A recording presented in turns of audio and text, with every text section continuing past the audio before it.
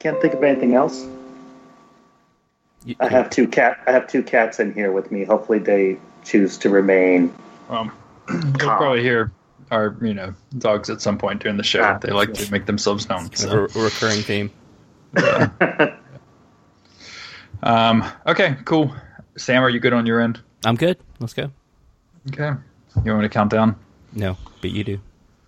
No, I don't. So I don't. So you may know, Roshan, that we've talked about this before. Like, usually, like we record the show, and I never go back and listen to the shows. And so for a long time, Sam was including my countdowns at the start of the show, and I didn't know it. And all kinds of stuff. And I decided to listen back to one show for some reason, and I was like, "Wait, what? How long have you been doing this?" And he was like, "I've been doing it for months. I didn't know. You see how long it took you to notice." So. Well, see, that's why you got to get someone to write a theme song for you guys. So I know. You can just put the theme song on. Yeah, we've been talking about that. We found a guy who's going to do a voiceover.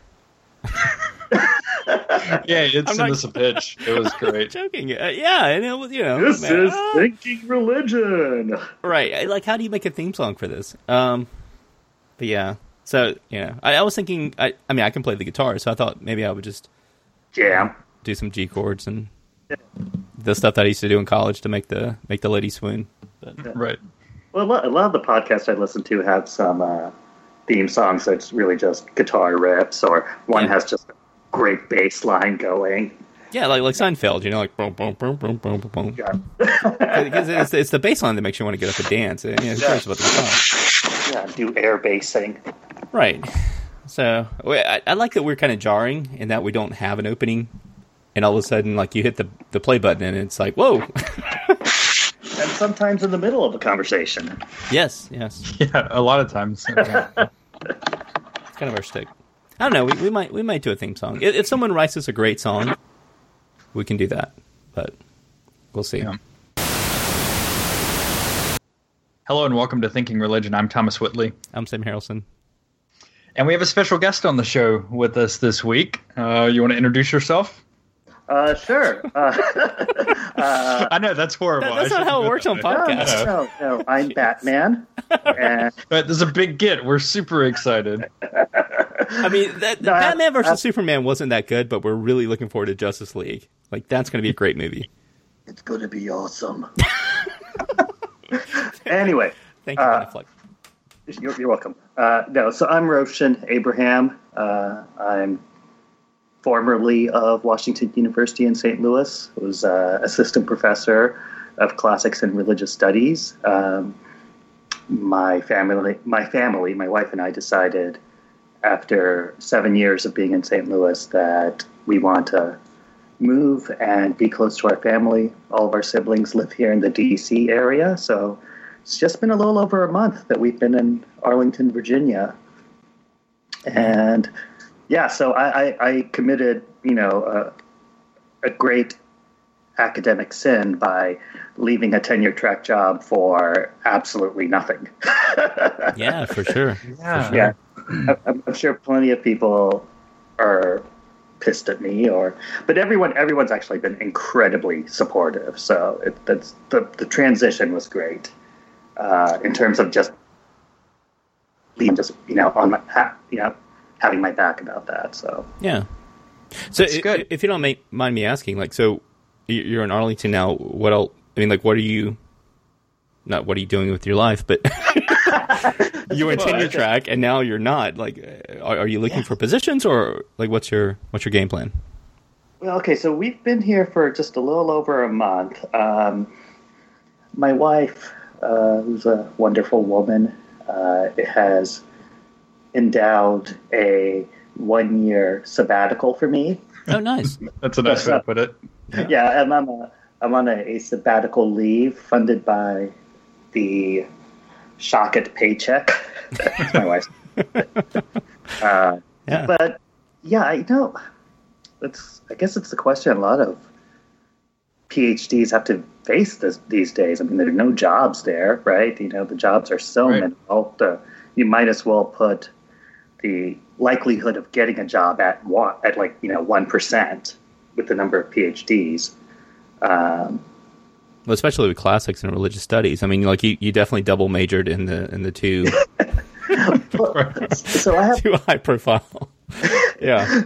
Yeah, so I have a double issue with that, in that my PhD is in classical studies, and I got the position at WashU, and I was thrilled and overjoyed about it, because it was the position I really wanted the year I was on the market, because it was home based in classics but jointly appointed with religious studies. And during my dissertation, I got very, very interested in religious studies. I did my dissertation on Apollonius of Tyana. Oh wow! Okay, yeah. Well, okay, let's talk about that. We were like, what are we going to talk about? Let's. Wow, I didn't realize that. Yeah. So and Apollonius of Tyana brought me to early Christianity. So I think most people learn about Apollonius of Tyana because they were studying Gospels or early Christianity. Right. In a New Testament course. Yeah. Right. Exactly. Or they read a Bart Ehrman book. Exactly. Or Reza. I think Reza Aslan mentioned. Oh yeah, that's right. Yeah, I think he does. Yeah, he does. Yeah. So, and then they're like, "Oh, that guy, right?" I read Apollonius of Tyana because I was originally interested in Greek writings on India. And for any of your listeners who aren't deeply, deeply familiar with Apollonius of Tyana, which I'm sure there's just like one or two. The outliers. So Apollonius goes to India, studies with Brahmins, comes back to Greece, and my dad was a minister, so I was raised in the church. I knew my Gospels about as well as anyone who goes to church and falls asleep during the sermon does. What denomination or group? He was a minister for the Church of the Brethren. Oh, wow. Yeah. Cool. Yeah. Weird story behind that too, but that's the church I grew up with. And when I was a child and growing up in the church was incredibly liberal. I mean, it was kind of a lot of old school Democrats, and like everyone was like an old school, like FDR Democrat. Right. Yeah. But anyway, so when I was reading Life of Apollonius, I was like, my God, this reads just like a gospel, and for some reason. Other people had noticed that too. It wasn't just me. Right. So for like 200 years, people have been talking about that. Yeah. Yeah, exactly. Or maybe longer. Yeah. No, well, I mean, since the 3rd century at least. Yeah. 4th century. And I was really lucky because the year I started my dissertation was the year Annette Reed started at Penn, and she made a grave error in one of her first talks. About mentioning Apollonius of Tyana in her talk on the Pseudo-Clementines. And so religious studies happened to be down the hall from classics, so I just went down the hall and knocked on her door and never stopped bothering her. we became very good friends, and she pretty much gave me my initial religious studies education. So the job at WashU was just this beautiful opportunity to really continue my religious studies education. While, being a classicist, and I was able to do that. And I think 7 years at WashU, I feel like my disciplinary home would be religious studies, even though my degree is in classics. So what? Yeah.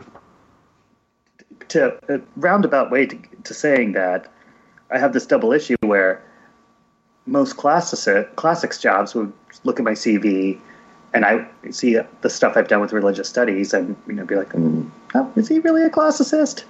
And most religious studies jobs would go, "Wait a minute, he has a PhD in classics, and he's published in classical journal. Is he really religious studies?" Yep. So I shot myself in the foot there, but I couldn't be happier for like everything I've gotten to do in religious studies, including, things like getting to meet Thomas at NAPS. At NAPS this year. I know. We met in Chicago, which was great. So, yeah, and that was kind of funny because, like, got to know each other on Twitter, and you found the show right before you ever knew anything about me, I guess. And then we started following each other on Twitter, and then it was like, oh yeah, you're going to be in Chicago for NAPS, and I am too. So, got together and, had a drink, or as you do. So yeah, I mean, so it's really interesting because, right, my PhD is in religions of Western antiquity. And so we do early Christianity, we do Judaism, and we do Greco-Roman religions.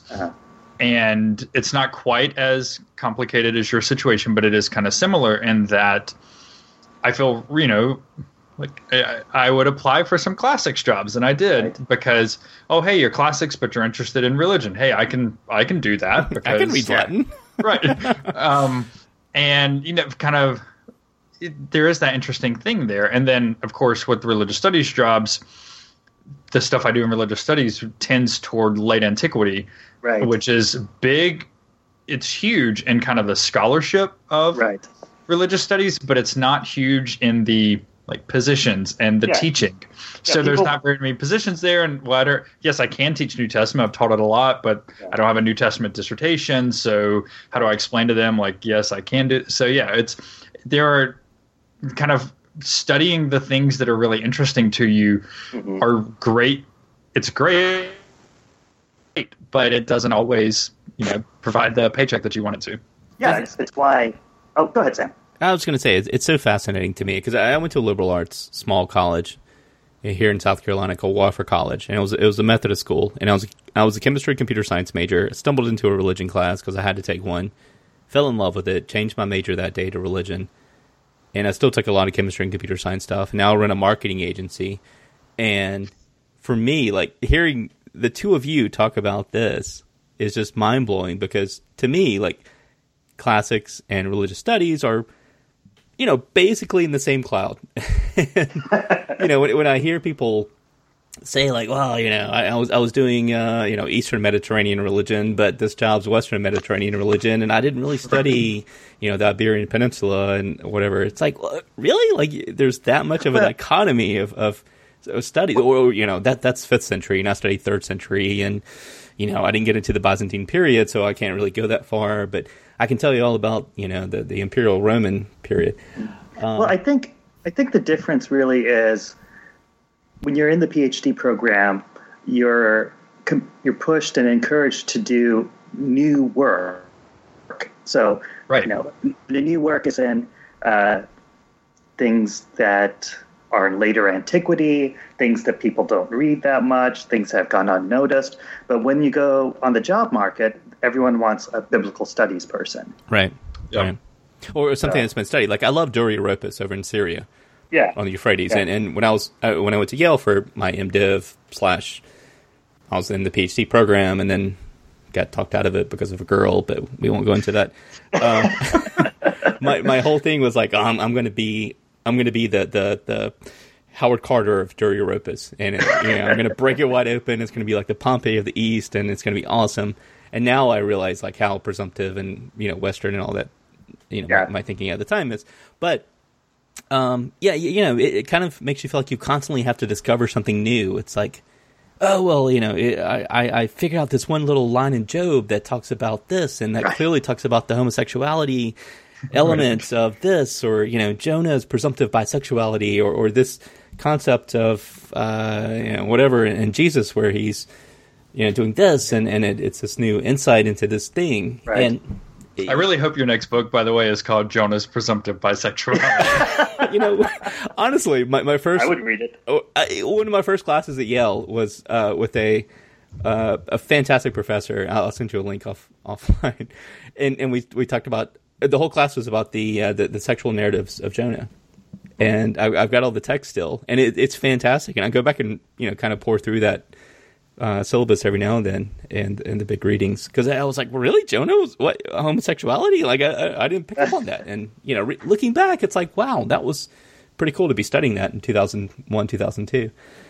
But all that to say, it's fascinating to me that both of you, especially.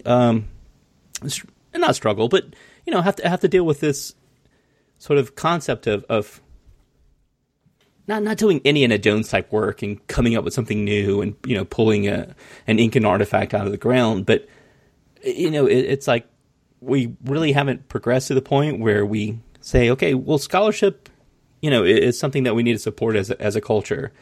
And if someone has a PhD, then, perhaps we as a culture need to say, please go study that. Go lock yourself into the archives of some place and do this work, because we need more people that do that. I don't know. I've heard, there are some places, and I've only can think of one example off the top of my head, where they have created teaching track positions and research track positions. I don't think, I mean, it would be phenomenal if that picked up. We're just getting into the huge issue of the way universities are run, the importance of numbers, ranking. You get ranked with top scholars in the field, and to have top scholars, you have to have people doing new stuff. But then you have everywhere else where, you just need someone to teach biblical literature, biblical studies. Yeah. Right. I was just going to say, I had a little bit of a time as a middle school teacher, and we were teaching allegory, and I had a picture of Jonah and the whale, and I was like, okay, so, who's this? And this is in North Carolina, and, I just kind of presumed everyone would know, like, there's a big fish, whale spitting a human out, like, human had a white beard, clearly it was something old, whatever. And the kids were like, Noah? And none of the 80 kids got it. And I was like, wait, you don't, not that you don't know the Bible, but it was like, wow, like there's that cultural kind of distance between what we all assumed people knew and what people know now. Well, you'd expect that they would know Jonah from like Sunday school songs, Yeah, right. So, but yeah, there is a big gap there, and that's why everyone. I mean, like religious education just needs to be more prevalent, but we don't hear a lot about religious studies departments growing or universities and colleges starting. Right, quite the opposite. Yeah, exactly.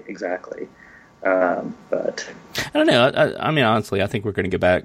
Like the pendulum's going to swing the other way eventually, and we're going to get back. We're going to get back to classics, and I mean, looking back on the early 20th century, the Rockefellers, the Carnegies, the sort of underpinnings of society in terms of robber barons, but in terms of people who were learned and leaders and all that stuff, they for the most part had liberal arts educations where they understood Latin and they understood the bigger concepts and they studied Aristotle. And now we look at our current political landscape where a presumptive political nominee for our presidency, clearly has never read anything close to Aristotle, and it's, to me, it's kind of maddening to try to wrap, our current culture around that.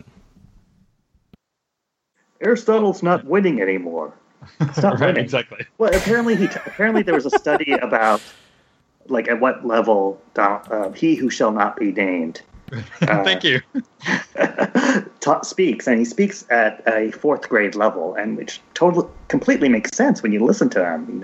It's the most simplistic sentences with about 4 adjectives he uses, like terrific, tremendous, great. Yeah. Big. Yeah. We're gonna win. We're gonna win, and we're gonna win big. Right. All right. Yeah. So I think there's another interesting thing, and maybe you can speak to this a little bit better because you kind of were housed in the classics departments for a long time, Roshan. But it seems to me in the forays that I've had into classics and at Florida State, we have a great relationship between the religion department and the classics department, and particularly in the religions of Western antiquity track. Right. Yeah, a good friend of mine's in there. Yeah, but so largely kind of Christianity doesn't exist for most classic scholars, right? It's like, oh yeah, there's people. It's just the hoi polloi, right? But we're going to talk about like the the people that matter, right? The male elites, basically. And so I think that's another interesting thing that while kind of on the outside it may look like, oh yeah, these are a natural fit. The way the disciplines have evolved. Right. There is still a barrier, and I don't think it should be there. I know you don't think it should be there, but there is still a barrier between, say, classics and religious studies. And then the other thing you were talking about kind of having, you feel like your kind of methodological home now would be religious studies. I think we've seen a lot of advances in methodology and theory in religious studies, right? Because we're kind of probably right behind English or, literature, literary studies in kind of making these theoretical advances, and classics just has not, right? Yeah. I mean, they're not really, at least a lot of what I've seen and read, right, pushing the envelope on the theory aspect. Well, I mean, even when I started graduate school, I mean, the kind of general belief was classics tends to be 10 years behind on theory. Right. And I mean, if you think about the strength of a discipline, particularly in the humanities, comes, you could kind of gauge it by what theoretical interventions are happening in the discipline. Where is theory being developed? And classics hasn't really done anything, as far as I can think of off the top of my head, since Lord and Perry's work on oral traditions. Right. And you see, I mean, religious studies is, I would put it, right, I mean, partly because of the close ties with anthropology in its early years. I mean, religious studies is always, I think, right up there with anthropology in terms of theorizing humanity. Yeah, that's good. I like that. That's a good point. Yeah. But, yeah.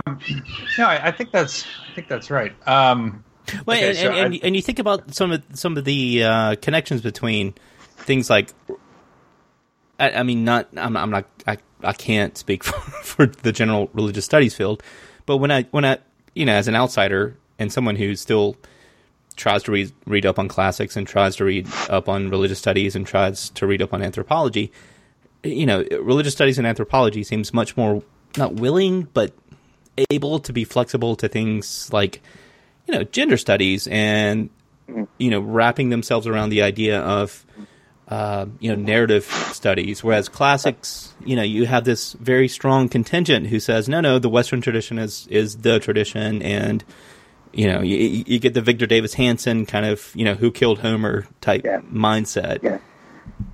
So and I'm speaking as an outsider, but that it feels like that's kind of the divide. I think Victor David Hanson and that ilk is the public face of classics right now. Yeah, but you have to give credit where credit's due, because there have been plenty of people who have been pushing the envelope in classics. Yeah, totally. Right. Particularly, I mean, now I think ancient medicine is becoming a real interesting and it's kind of the new cutting edge of classics. I mean, if for no reason other than, you get the science medicine connection, and universities love science, obviously. Right.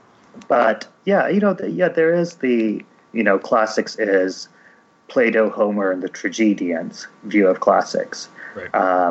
That, I mean, I definitely face that frequently in my own experience. But on the other hand, what the stuff like Thomas and I do in religious studies with the late antique religion people are kind of a separate breed from the New Testament. I think that's true. Biblical. Definitely.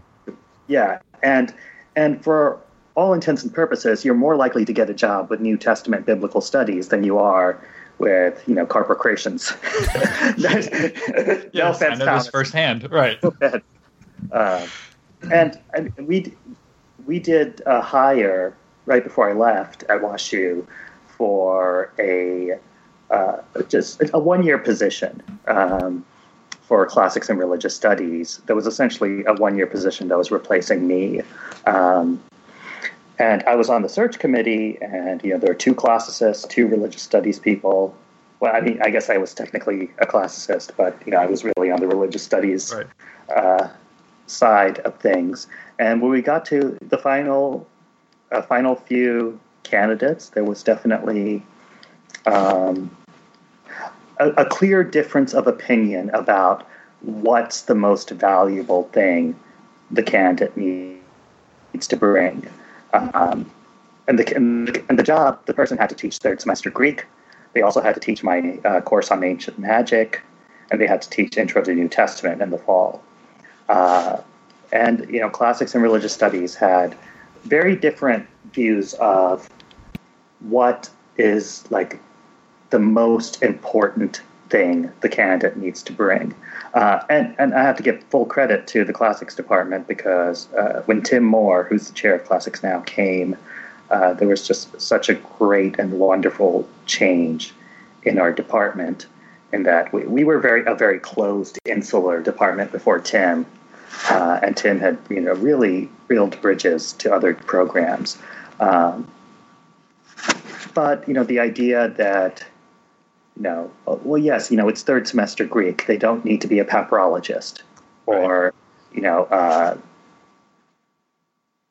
a philologist even necessarily to teach third semester Greek, but not necessarily. Yeah, yeah, but you do need a certain amount of training to teach New Testament, or at least to teach it well, or teach it in a way that reflects the discipline.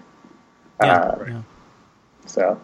But that seems like a given, right? For a lot of people. Oh yeah, of course, yeah. Anybody can teach New Testament, right? Yeah, right. Okay, exactly. Well, it's the same way. It's the reason why. I was going to say it's the reason why New Testament Greek is so rarely taught in classics departments. The assumption is, this is easy. This is Koine. There's nothing to teach here. Right. It's like, well, yeah, maybe if you read John or Acts.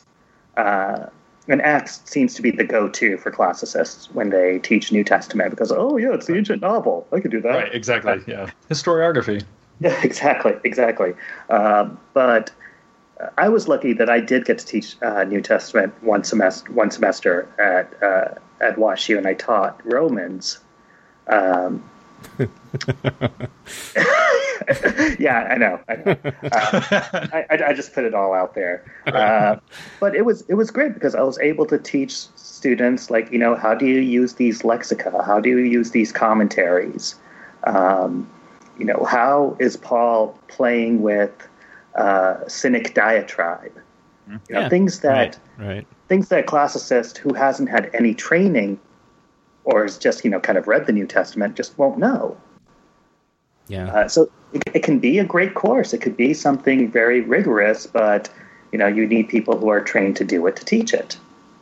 Okay, so I took 3 years of Attic Greek in college, and I loved it, and it was fantastic. And then I got to Yale Div, and I did 2 years of Koine Greek, and then I did a year with Thomas. But both of you, when I read Koine Greek, especially not necessarily New Testament stuff, but mostly New Testament, I guess. It's two different languages, it's sort of like reading Shakespeare than reading Faulkner, in a lot of ways. Which do you enjoy more? Or is that a fair question to say, if you have to dive into a certain text, is there a kind of a field or a group of texts that you enjoy from that perspective more? Because I think people listening to us kind of know the distinction between those two. And a lot of times people conflate Greek with, the Greek New Testament, so therefore the person that wrote John clearly was, echoing Homer. It's like, well, it's a little bit of difference there. Yeah, right. Well, John's the main example. Look, his Greek's great. And it's it's all he could muster was half a chapter. And then it's okay, that was enough. Let's just go back to what I'm able to do. Poor John. So, John, you really hate John, don't you, Thomas? Yeah, I really do hate John. It's a beautiful prologue, though.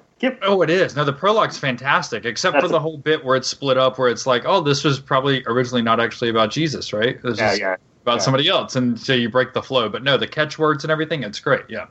I was going to say, so do you think that was an external source that was brought in? Clearly. Well, there's definitely a literary seam there. Yeah.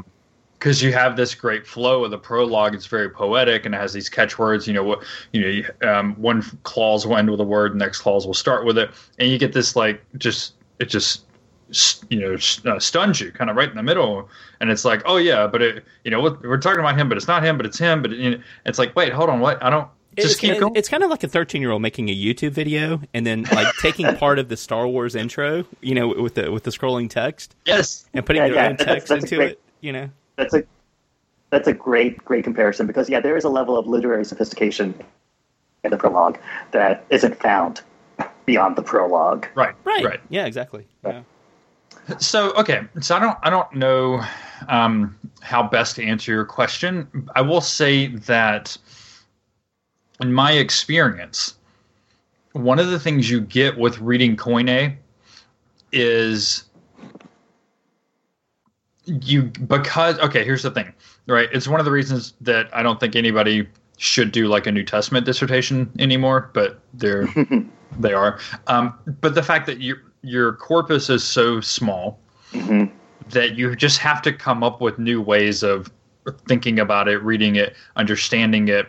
And so when it comes to New Testament Greek, these people for whom this is the literal word of God, right? They pour over this with everything they have. And so you get very, very technical ways of understanding the text and the language that's being used, but you also get people that have tracked down all of these allusions and minor differences in how this word's used here as opposed to how it's used somewhere else.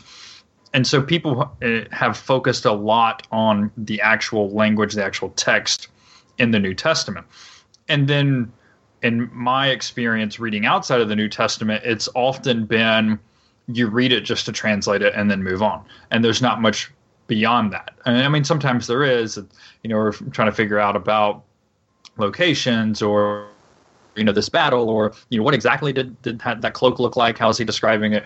But it's kind of not the same, not the same depth that you're going to with the language there.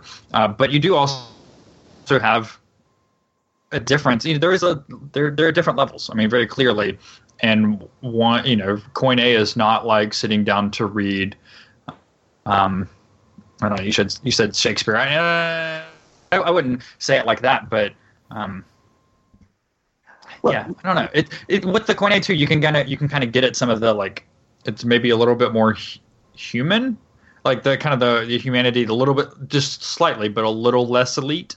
I mean, it's still very elite, right? But a little less. Fewer declensions. Yeah. There's a big difference between reading Koine and reading Origen or Eusebius, for example. Right. Yes. There's a bigger difference reading Koine and reading Thucydides. Right. Right. And in terms of pure enjoyment, if it was the choice between, you have to spend the next month either reading Koine or reading Thucydides, I would go with Koine. Just right. But in terms of, like, I can't say that I really have a preference. It's just my kind of inclination is just towards whatever I'm currently interested in. Yeah, that's a good point. But I'm sure you all get this much more, than the common person. But there, when you think about something from 700 BCE to 100 BCE, like there's such a wide variety of language there that most people don't understand or get or want to think about. Well, that's one of the interesting things about classics department. You have on one end people working with Homer, looking at 8th or 7th or 8th or 7th century, 9th century, depending on how you decide on the dating. Yeah, so like 9th century BCE, and you have people working on. Usually you get to like Apuleius in the Latin tradition, about the 2nd century CE. So you're looking at, no matter what, you're looking at over a millennia of literature. Over a millennium, excuse me. My Latin just messed up there. We'll forgive you. So, I just think that's so fascinating on a number of. It's sort of like when you say, okay, well, if you're going to conflate this, think about where we were in England in the 900s. If you want to conflate, like, this part of biblical literature, like think about, the Vikings are not going to sail into London or sail into Newcastle and invade right now, and that's kind of what you're conflating here if you're looking at this in Sunday school and saying, well, Amos was all about this, and it's like, well, that's not really the case in that point. But it does we do have a tendency to kind of collapse it all together. Right. And this is a point I try to make with my students and with other people I'm having these conversations with, is that we as ancient historians have a tendency of, oh yeah, it's just like 2 centuries later that you have this happen. Right. And it's like, well, hold on, but think about where we were 2 centuries ago. Think about where our world was 25 years ago. Yeah. Right. So if you think about that, there are massive changes that happen in a very short period of time that we can lose complete sight of by talking about, okay, you had this, and then it was only 2 decades later that you have you have the Edict of Milan or whatever from Constantine. Right. So, yeah. Well, I mean, there is the fact that technology is moving at a much more rapid rate than it was. So, I don't think the comparison is quite the same. There's an element of it that I think we'll never really find out, because we could say, 2 centuries after Alexander the Great, it was still, Alexander's world. There's just too much missing, too much literature that's missing. But the literature we do have say, well, yeah, it is still Alexander's world, because there's a small group of people who are writing, and they're all thinking about generally the same thing. Which then, and you're right? This is this black hole that we're not going to be able to access. And I don't know if I had to put a number on it, we probably have 1%, maybe less than that, of what existed. And we're writing these grand histories off of that, right? And the 1% that we have even is from generally some of the most elite people. Yeah. And so the histories that we write are necessarily myopic, right? They're necessarily narrow, and we're writing histories of generally elite men. And so, you think about all these other people that consistently get written out of our histories just because of, one, the accidents of history, right? What doesn't happen to get preserved, right? Because maybe these people weren't literate in the way that we think about literacy, and so they weren't writing their stories down. We have some receipts, and we can, dig through we can practice garbology, right? Dig through the trash heaps at Oxyrhynchus.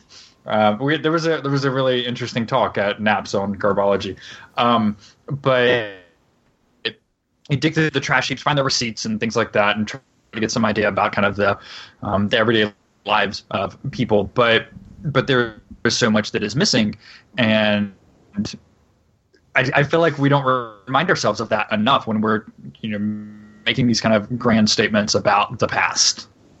Well, yeah, like I make the statement frequently that starting around the 3rd or 4th century CE, anyone who was talking about Jesus was also talking about Apollonius of Tyana, or at least that he's on the mind of a good number of church fathers. But come on, we're talking about 0.1% of society that was thinking about Apollonius of Tyana. Probably a greater portion of society was thinking about Jesus at that time. But yeah, that's the kind of myopic view we can get of antiquity just way too easily. Well, it's like that old adage that Cleopatra is closer to our current time than she was to the construction of Khufu's pyramid, or Khafre's pyramid, But not only that, so I'm thinking about like Star Wars. All right, so my 8-year-old daughter is a big Star Wars fan, and we went to see. Well done. Yeah, I know, right? I did well. So we went to see the new movie that came out last December on opening night, and she's there, and we're watching it. And I'm not going to spoil it, but there's this one scene. I mean, it has been 8 months. Oh, I think you can spoil it. All right, so you can't really talk. One scene where. Yeah, we're this, heroic sort of character that we're going to call Han Solo explains to these new characters, yes, it's all true, these things that you've heard. And they're like, wait, we thought that was legend, and that's only, 30 years ago. So on all the subreddits I read, people are saying, oh, well, how could they forget that in 30 years? If, there's no way, if this is only 30 years removed from the acts of Luke Skywalker and the acts of Barnabas and Paul, back in Return of the Jedi, then clearly they would have remembered that. And when we look back on the New Testament, think about, kind of that transition history, because people like me would say, like, well, of course, 30 years is a long time to forget things. Like, what were you doing 30 years ago today, on this day? Like, what did you wear? What was the number one song of the time? No, you're not going to remember, what someone said to you in public. Anyway, I just think that's such a fascinating kind of cultural point, because my 8-year-old was like, well, how could they not remember that? And I was trying to explain that, but then I thought about the conversation that we're having now. Well, I think it's when you like in the realm of politics, I think it's even more easily seen. Yes. In that, so I happened to be watching Elizabeth Warren's I had looked for Elizabeth Warren's 2016 speech. I accidentally found her 2012 speech, and I listened to it, and I was like, why is she talking about Mitt Romney? And then I go, oh, wait. No, I thought Romney was in the last election. Is she forget something? But when I found the 2016 speech and listened to it, I was like, this is exactly the same as her 2012 speech. And in 2012, she was making the case, that against Romney and saying how the system is rigged and Obama is fighting for you and Obama's going to work to fix the system. And in 2016, she said the same thing, except you replace Obama with Clinton. And I think it's really easy to forget that, wait a minute, we've been promised this before by, one of the big progressive leaders of the Democratic Party. And everyone was so upset at Elizabeth Warren for not, or at least let me rephrase, the people on the progressive side, a lot of progressives were upset with her. But if you look at, did we forget that she gave the same speech for Obama? When Obama, as far as progressives were concerned, wasn't really, meeting the muster. So, yeah, we forgot about that. And that was just 4 years ago. No, I think you're right. In politics, we have an especially short memory. But, this is where it all comes together, right? Now the Library of Congress is archiving our tweets. Yes. So, now we don't know if it will actually survive 20 years, 50 years, a couple hundred years. We have all these issues of the digital dark age that Sam talks about occasionally.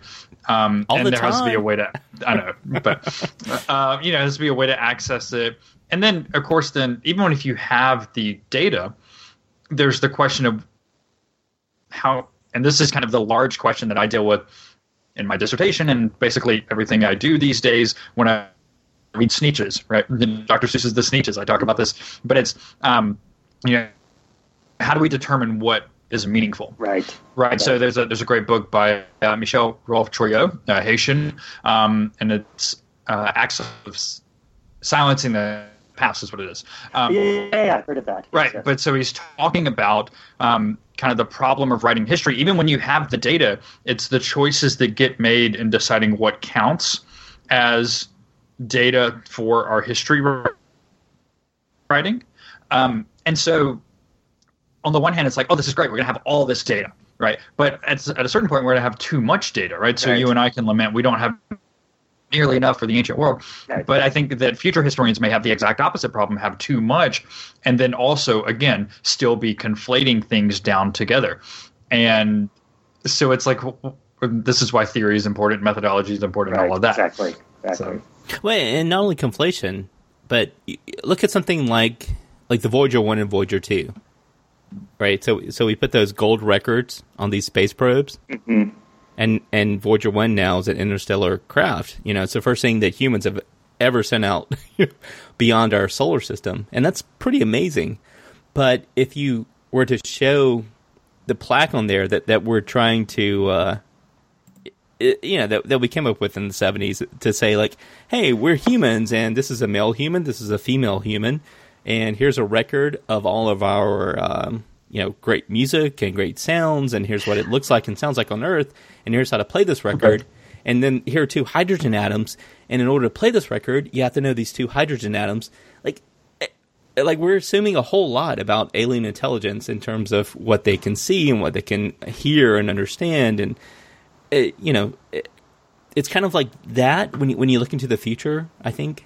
So yes, we're creating all these great Twitter archives, and I would say people who were writing on wax tablets in Pompeii in 65 AD were thinking the same thing, like, well, clearly people are going to know about me because I'm writing on this wax tablet in 65 AD, and right, and here we are typing in a Google document that's in the freaking cloud, and it's going to go away, and we're going to be looked at the same way, 2,000 years from now, and people are going to say, what were they thinking? Why didn't they write it down on paper?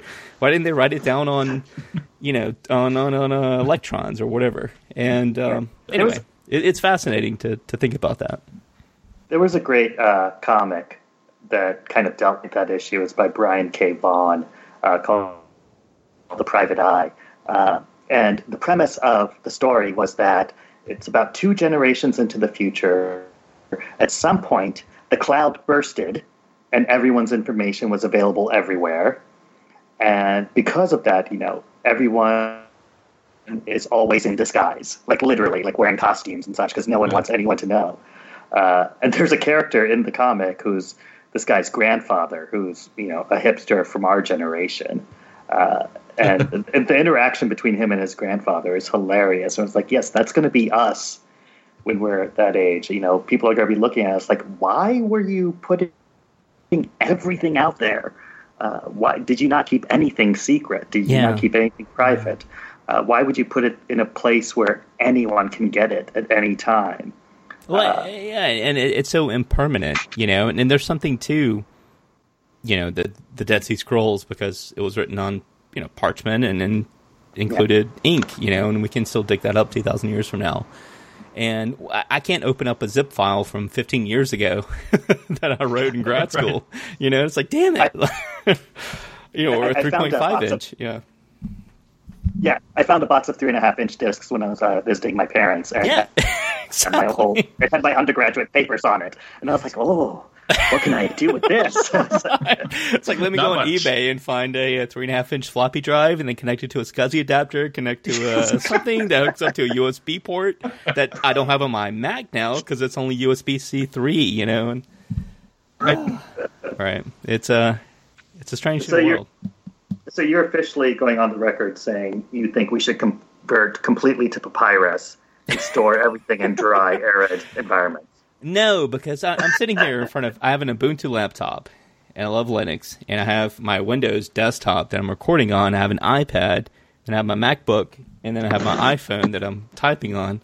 So I've got more screens than God, but so I'm all about the cloud because I'm able to, say, oh, okay, well, I'm going to log into Google Docs or I'm going to log into Gmail and get all my stuff there.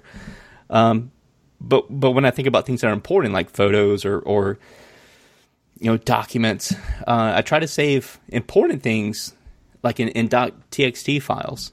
Because I remember in the 1990s when I was a computer science major, I could open a .txt file.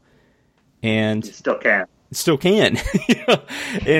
And yes, I save those on zip drives, and unless I want to go on eBay and find a zip drive with a SCSI or whatever, but if I can keep up with those moving to different computers, I'm going to be okay. And but yeah, I really think archaeologists are going to look at us, in 500 years and say, what were these people thinking?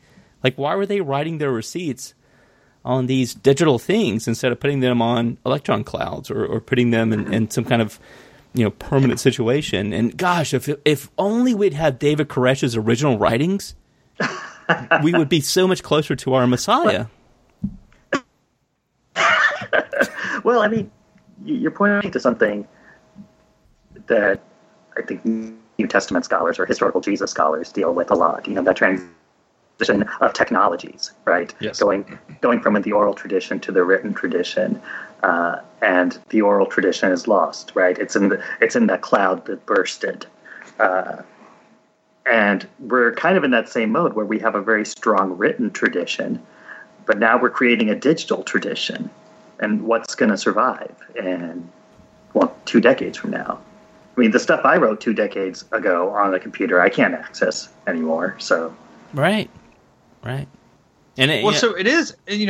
I like this analogy because it is kind of like a lot of what we're doing digitally now is the 21st century oral tradition. Right. Obviously, yeah, we can still talk to each other, but that's pretty passe now. But doing it digitally, right? So we have Snapchat, we have Instagram, whole cloth copying Snapchat for their story feature, so you can have your stuff that shows up and then goes away, and you can, talk on Yik Yak and nobody will know who you are. And so we do have this kind of new digital oral tradition, which it's really rich, right? And it doesn't, and the thing is, you get things from the oral traditions you can't get from a written tradition, right? And things necessarily get lost, right? Which is what New Testament scholars are upset about. But I don't know. So I don't know. I like this analogy, this kind of new digital oral tradition that we have, that not everything has to be saved too. Right. And I think because everybody's kind of decrying, or they were for a while, oh, well, why would you want to take a picture that disappeared after 24 hours? That doesn't make any sense. Well, why would you want to have a conversation with someone that wasn't recorded for all eternity? That doesn't make any sense, right? It's the same idea, right? There are some things for the here and now. I think so. No, you're all ahistorical bastards. This needs to be we need to think of the future classicist. Every last piece of cake I've ever eaten must be preserved in digital form. Exactly. Put that pig bone into a pit around the fire so that, 2,000 years from now, they'll know that we ate pigs that were very healthy. And these are the things we talked about with our Koresh-ism. Because otherwise, they're gonna find our Snapchats somehow and say, "Oh my God!" They just liked exchanging pictures of their genitals. That's not. What was this culture thinking? This is like the Pompeii thing, Let's go to Pompeii and see the pictures of the people's genitals, right? Well, that I'm sure the archaeologists of the future will come up with a much more clever interpretation of it. It's like whenever they find a statue of someone with several mammaries, several breasts, it's always, this is a fertility god. It's a fertility goddess, right? Right? You sure? Because guys haven't changed that much. So, are you saying Ephesus was kind of like the ancient 4chan? Yeah, exactly. Exactly. Right. Yeah, so our Snapchat activity is just it's fertility rituals, right?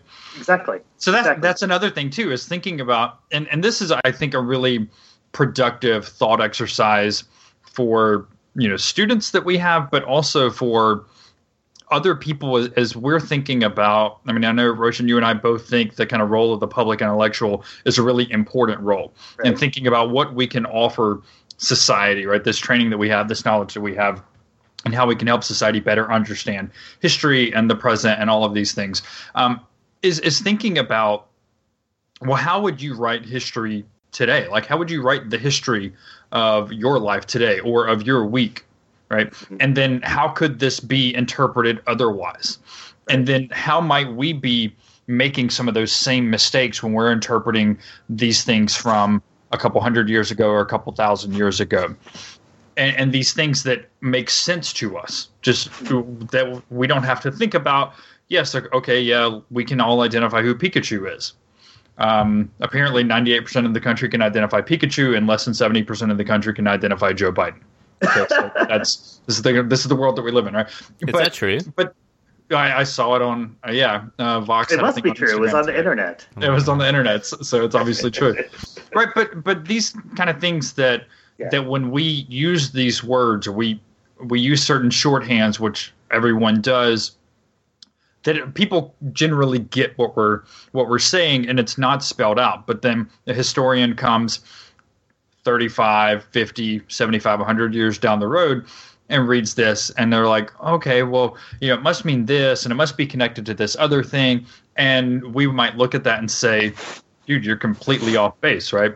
It's like a parent reading their kid's text and trying to decipher it, and they live at the same time and in the same place.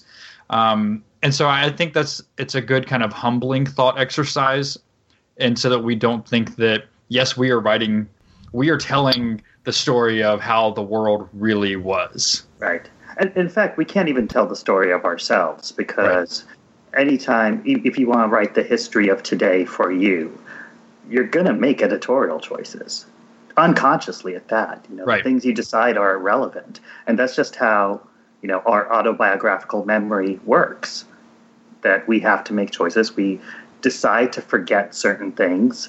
We decide to think of certain things as particularly important, and then we end up creating kind of a narrative of our life. But there's another narrative there that we've chosen to forget, possibly one that's completely and utterly mundane, like, teeth brushing habits. And I recently learned that apparently everything they were telling you about flossing is a lie.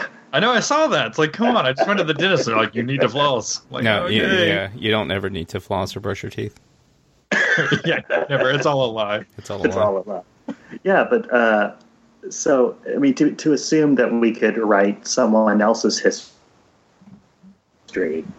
through an archive, we have to have a certain amount of humility going, this is just our stab at trying to piece something together. And even of recent people, I mean, we don't have everything that, for example, Martin Luther King ever wrote or said. We have a lot, but, we're always going to have a fragment of any history we write. But I wonder if we're going back to more of as we wrap up here, as we're going back to more of a oral culture, visual sort of, we're not reliant on the physical word in order to convey messaging anymore. So for most of the later, quote, Enlightenment up until, broadcast media in the 1840s until today, the written word had such a sway over us.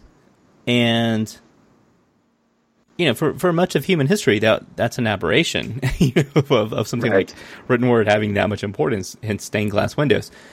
But narrative and telling stories and the flexibility of stories, and realizing that, we have 4 gospels because Jesus is different in each of those, and that's okay, and they don't get along, and, and they say different things, but that's not the point, and that's not the historicity of the point.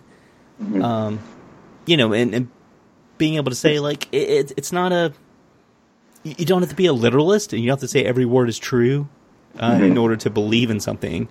It's so alien to some parts of our society, but I really feel like things like Snapchat and the web and this current, push towards whatever we're heading to, like, really feels like we're getting away from some of that kind of textuality of authority.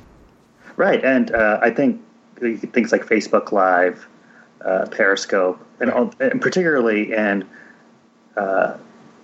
recent stories of police violence against Black Americans, those videos are in so many ways much more important and much more reliable than the written word, because the written word is a narrative that's controlled by the police department. Right. It's not that those things happen less.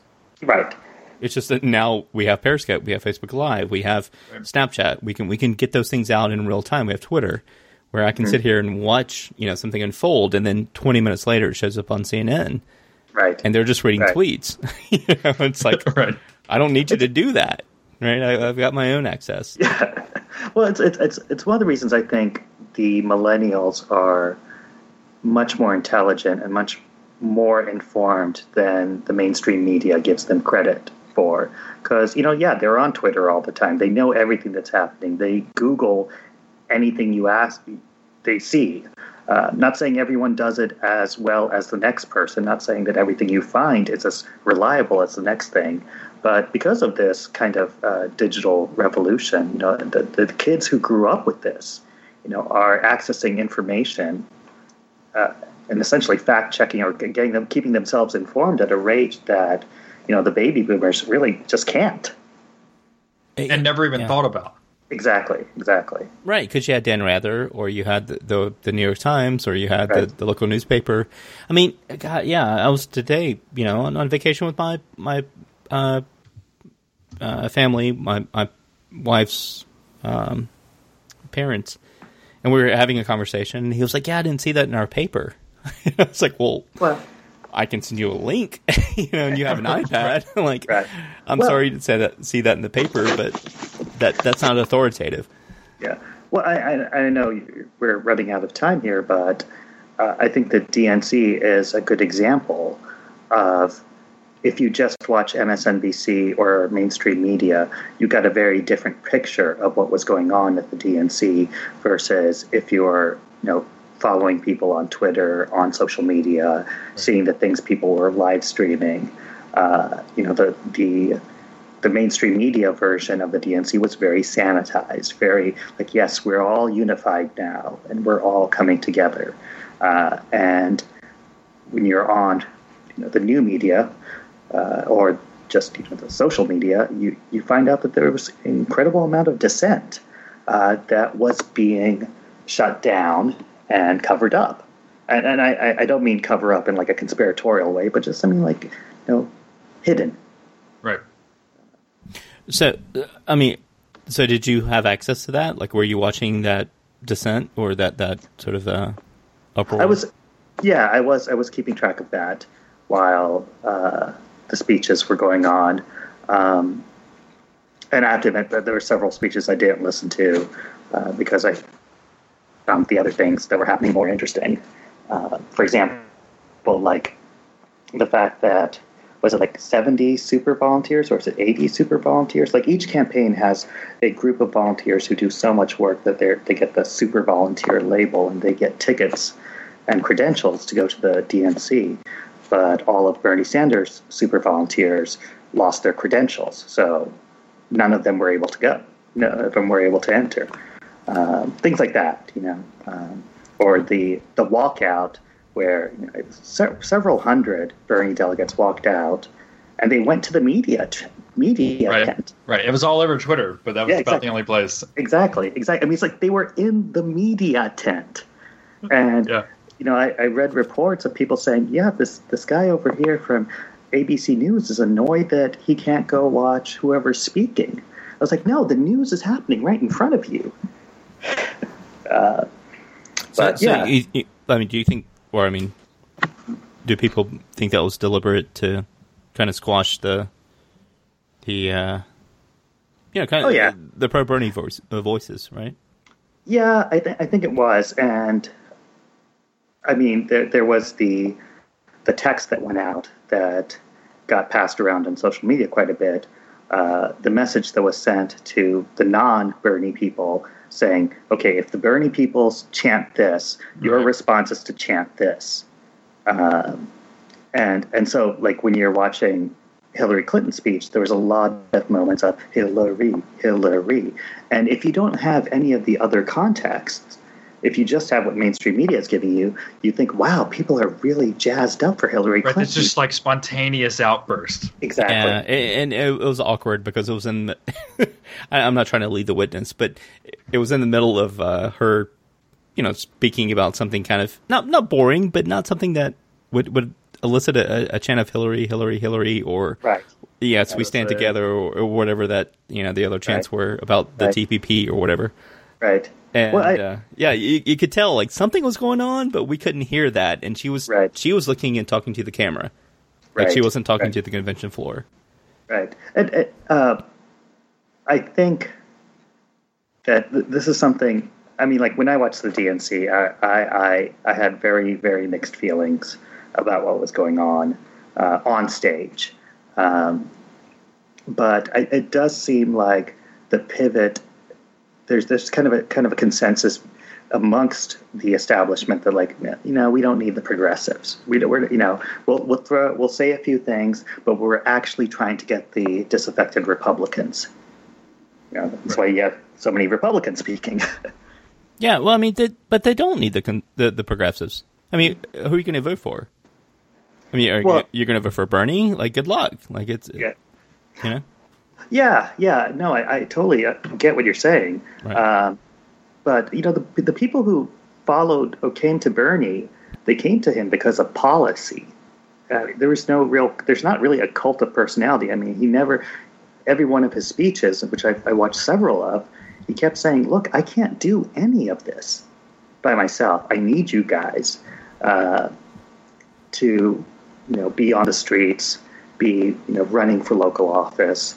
There was a narrative that came through on mainstream media that these are just a bunch of lazy millennials who just want things for free. It's like, no, that's not at all the message. Well, but how would you answer the sort of the I'm sorry, my puppies. Hello, Waylon. I have a Great Dane, and he's scratching his ear right beside the microphone. How would you answer the charge against like people like Thomas, who said the Bernie Bros, which became this kind of conflated, I think, imaginary group, and I'll give a caveat: I'm not a Hillary or Bernie supporter, but I definitely did not want Hillary to win the nomination. How would you say, like, the Bernie Bros wanted to just, watch the world burn, but they weren't really, I'm not saying Thomas said this, but they weren't really Democrats, because Bernie is not a Democrat, and, how dare he run for this position and be a Democrat? Right. So on one hand, Bernie wasn't a Democrat, but he caucused with the Democrats. Everything he did was with the Democrats. The Democrats relied on him. They gave him essentially membership into the party. But the thing I wonder is, a lot of his supporters are not Democrats, and now fewer of his supporters are Democrats, with a lot of people doing the whole Dem exit. Yeah. That's what I was going to say, right? Dem exit, I think, is going to be a major impact. Yeah. We'll see. But I don't understand why you would want to say, all these people aren't Democrats, we don't want them. It's like, no, these are the young people who are enthusiastic, energetic. You should want them. You should be welcoming them in. I think the idea you win a generation that way too. Exactly. Because I'm sorry, no young generation is going, man, we need some more supply side economics. That supply side is hot. Right. But that's why Hillary's people, I think, are focusing on things like Instagram, Snapchat, and doing really well at those. But it lacks authenticity. Yeah, exactly. I think there's that point, and if it keeps on going, it's going to get to. 3 months is a long time for a lot of people. Yeah, and authenticity can shine through in a lot quicker time frame than 3 months. Right. Did you guys see the Vine? Hillary Clinton just chilling in Cedar Rapids. No, I didn't see that one. Please, okay, God, no. Please, God, no. I'll give it to you so you can put it in the show notes. Please. But there is a lack of authenticity with Hillary, and actually, I'm of two minds of this. Because you have to give Hillary credit in that. She's done something pretty amazing. Going back to when she was First Lady, we hadn't had a First Lady who was such an aggressive member of the executive branch, prior to her in quite some time. We had Just Say No with Nancy Reagan. Yeah, that's right. That's right. Sorry, that kept me off of the marijuana. Yeah, well, there you go. But yeah, really. And she comes off as inauthentic to millennials, but when she was kind of coming up in the political world, she had to be that way. She had to not come off as emotional, and to seem like a calm, cool, steady politician. So that's in a sense, she is being authentic when she's being like that, because that's who she has become, because that's what she had to do to be a successful politician. Right, and there's a lot tied up in this that deals with public expectations of certain leaders, especially political leaders, public expectations of women, right, and all these things that she is dealing with and grappling with and has been, that say, obviously Bernie Sanders didn't have to, right? Right. There was never a question about, who is Bernie wearing tonight?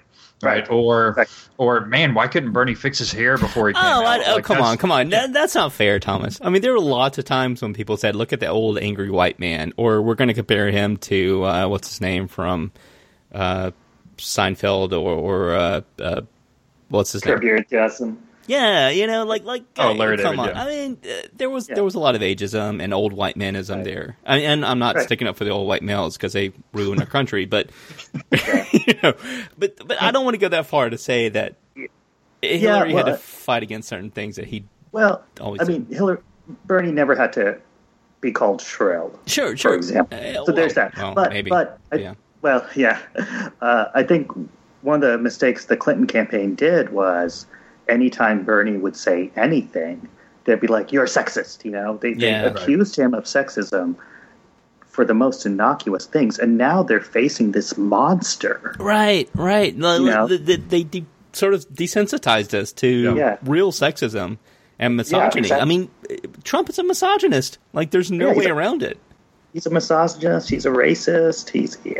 Right. All the only thing he believes in is Trump. Right. Yeah. Just that image of him walking on stage with the Trump in gold letters above the gold platform at the RNC. I mean, that was like, wow, okay, here we are. Yeah, that was unreal.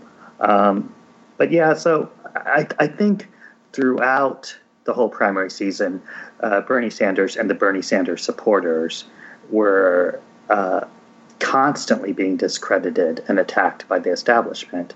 And obviously the emails prove that it was, in some sense, a concerted effort. So I mean, I can understand why a lot of millennials, a lot of young people, and it's not just millennials. I mean, Bernie's coalition is pretty diverse, more diverse than you would think from media coverage. But yeah, it's like, well, you guys were just abusing us for the last 6 months or last 8 months. Why do we want to suddenly support your candidate when all we got really was a platform, a non-binding platform? Yeah. I mean, and Hillary, I mean, like, I think there's a couple of things she could have done that would have sold her to more progressives. For example, I mean, I think she could have. I mean, I think there's a sense that you can't apologize for anything in politics. But I think she could have. She could have said, we saw the emails, we saw what happened. I'm very upset about this, and I apologize that this happened. But now let's come together. Or if she had tied some of the issues to her legacy, saying if I don't overturn Citizens United in the 4 years I'm elected, then I will have failed as a president. Because presidents, they don't say things like that. Right. Exactly. And there's a reason. Yeah. Exactly. Or I think the biggest one that would have won, I think, everyone over is if she said something like, Bernie Sanders taught me that I don't need to rely on Wall Street money, that I could rely on you guys. So after this convention's over, I'm only going to take money from you guys. And the thing about that is, they already have a pretty huge war chest. So it's not like they need more money. But it does give a kind of a sense of true progressive value, as opposed to the, I'm a progressive who gets things done, which I have no idea what that means. Aside from, I compromise and get things that aren't progressive passed. Yeah. Okay. So we need to we do need to wrap up, but we need to have you on again and talk more about this, because I think it's really interesting, because our listeners hear Sam and I a lot, and you certainly bring a different perspective to the table. We were talking about this a little bit in the pre-show, that I was like, no, I'm definitely left of Bernie, and Roshan was like, really?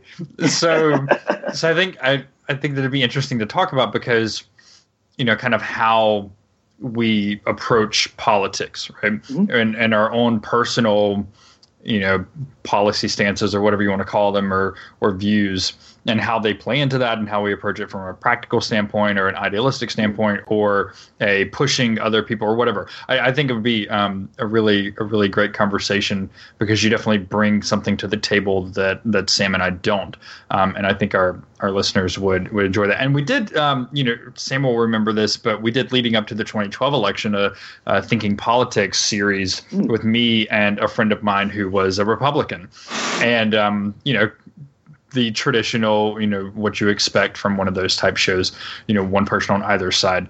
But I think that's good. There are, I think, big things to come, and right, and he's staking his legacy on that.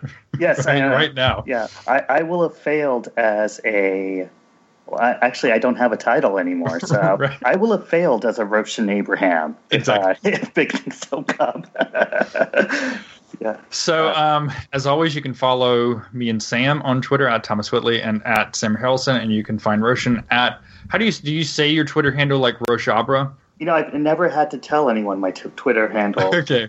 But so it's the first four letters of his first and last name, ROSHABRA. We'll drop a link down in the show notes there, so that you can click on that and follow him, and he will hopefully get a lot of followers, because he's definitely worth it, particularly during this political season. I mean, if you're not tired of Sam and I at this point talking about politics, you're definitely not going to be tired of listening to Roshan talk about it on Twitter, and he has a lot of great insight there. So thank you again for coming on.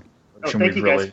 Thank you guys for having me. Yeah, thank you, Roshan. That was awesome. Willie Nelson for president. That's all I have to say.